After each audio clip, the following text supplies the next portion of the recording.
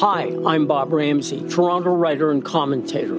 Twice a week, I offer my take on the world, from craven politics and unchecked ambition to secret sauces, bitter loss, and fist-pumping redemption. They're stories to live by, quirky, high-style, tear-jerking, funny ha-ha, sometimes funny peculiar. My tales don't walk down the sidewalk and browse in the windows. They sneak into alleyways and come out onto different worlds.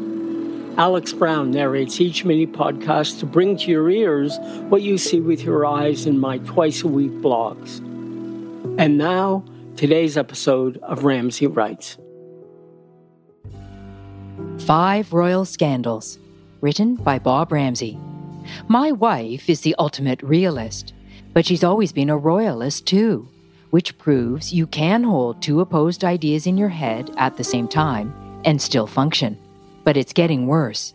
She used to glance sideways at the cover of Hello Canada in the supermarket checkout line. Now she subscribes to Quora Digest, which gives her a morning fix of news and gossip from the palace.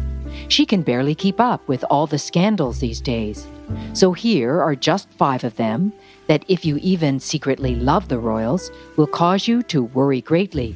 And if you don't, will have you calling for the abolition of the monarchy. 1. Prince Andrew, a person of interest. American prosecutors want to interview the Queen's second son, the Duke of York, about his friendship with Jeffrey Epstein, the late sex offender, as they investigate potential co-conspirators. Last month, the prince, who has stepped back from all official royal duties in light of a notorious photo of him with then 17-year-old Virginia Giuffre taken at an Epstein party in 2001, was sued by her in a New York federal court for sexually assaulting her. While Andrew may be a person of interest for investigators, the Office of the U.S. Attorney for the Southern District of New York does not anticipate being able to interview him anytime soon. He's learned that he doesn't do well in interviews. His last one, with BBC interviewer Emily Maitlis, is widely regarded as the worst self-inflicted wound in the world of image management. As one watcher said, "Best thing about this is that the interviewer doesn't interrupt him too much and just allows him to dig his own grave." 2. Prince Charles fuels access capitalism. The nephew of his wife, the Duchess of Cornwall, is both the co-chair of Britain's Conservative Party and a society entrepreneur who runs Quintessentially, a global concierge company for the ultra-rich. One of Ben Elliott's clients, the telecom zillionaire Mohammed Emersi, paid him tens of thousands of pounds to arrange a meeting with his uncle in order to be invited to be exposed to the establishment. No quid pro quo, just dinner. Emersi's interview is frank in a way the British establishment abhors. You get access, you get invitations, you get privileged relationships if you are part of the setup, and where you are financially making a contribution to be part of that setup. Emersi called the system access capitalism and went on to donate to the prince's charities and become a director of one of them. 3. Prince Charles sells honors. It's one thing to be a dupe of your craven relatives, but last week Charles was embroiled in a second, much worse scandal. It seems his closest aide, Michael Fawcett, who would squeeze Charles's toothpaste for him when he was the prince's assistant valet, is leaving his post as CEO of the Prince's Foundation. He'd helped secure a knighthood and British citizenship for Saudi billionaire businessman Mahfouz Marai Mubarak bin Mahfouz, who immediately began donating to Charles's charities. Lest you think Charles is all a bit clueless, why then did he, as the Times reported, give Mahfouz his CBE at a private ceremony at Buckingham Palace in November 2016? The event was not published in the court circular, the official list of royal engagements. 4. The Queen's death plans.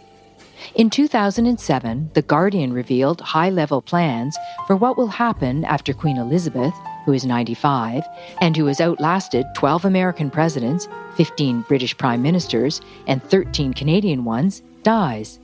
The phrase, "London Bridge is down," will be signaled, and a whole panoply of plans will kick into action.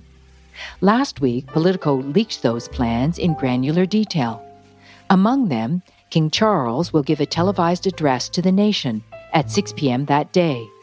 As it notes, the documents show the extraordinary level of action required by all arms of the British state, including a vast security operation to manage unprecedented crowds and travel chaos that could see, in the words of one official memo, London become full for the first time ever. 5. Harry and Meghan. Last week, Piers Morgan won a big victory from the British broadcasting watchdog, saying he had every right to say on TV that he didn't believe a word Meghan said in her interview with Oprah Winfrey. Also last week, Prince Harry and Meghan suggested they'd like to fly to London to show off their second child, Lilibet, to her great-grandmother, the Queen. Such a visit seems either unlikely or frosty, given that the Queen is consulting lawyers in advance of Harry's memoir coming out late next year. She rightfully fears it could be the Book of Revelations. Now, many people think the monarchy should be abolished. They claim it's irrelevant and expensive. Expensive, sure, but irrelevant? I think the royal family is more fascinating to more people than ever. True, kings and queens are meant to embody the true values of their nation, which this family has done superbly for years. But unfortunately, at no better time in their very long reign than right now. Today's Ramsay Writes was read by Alex Brown. For more information on Bob Ramsay, his work, and all the other things he does besides writing, go to RamsayInc.com. That's RamsayInc.com.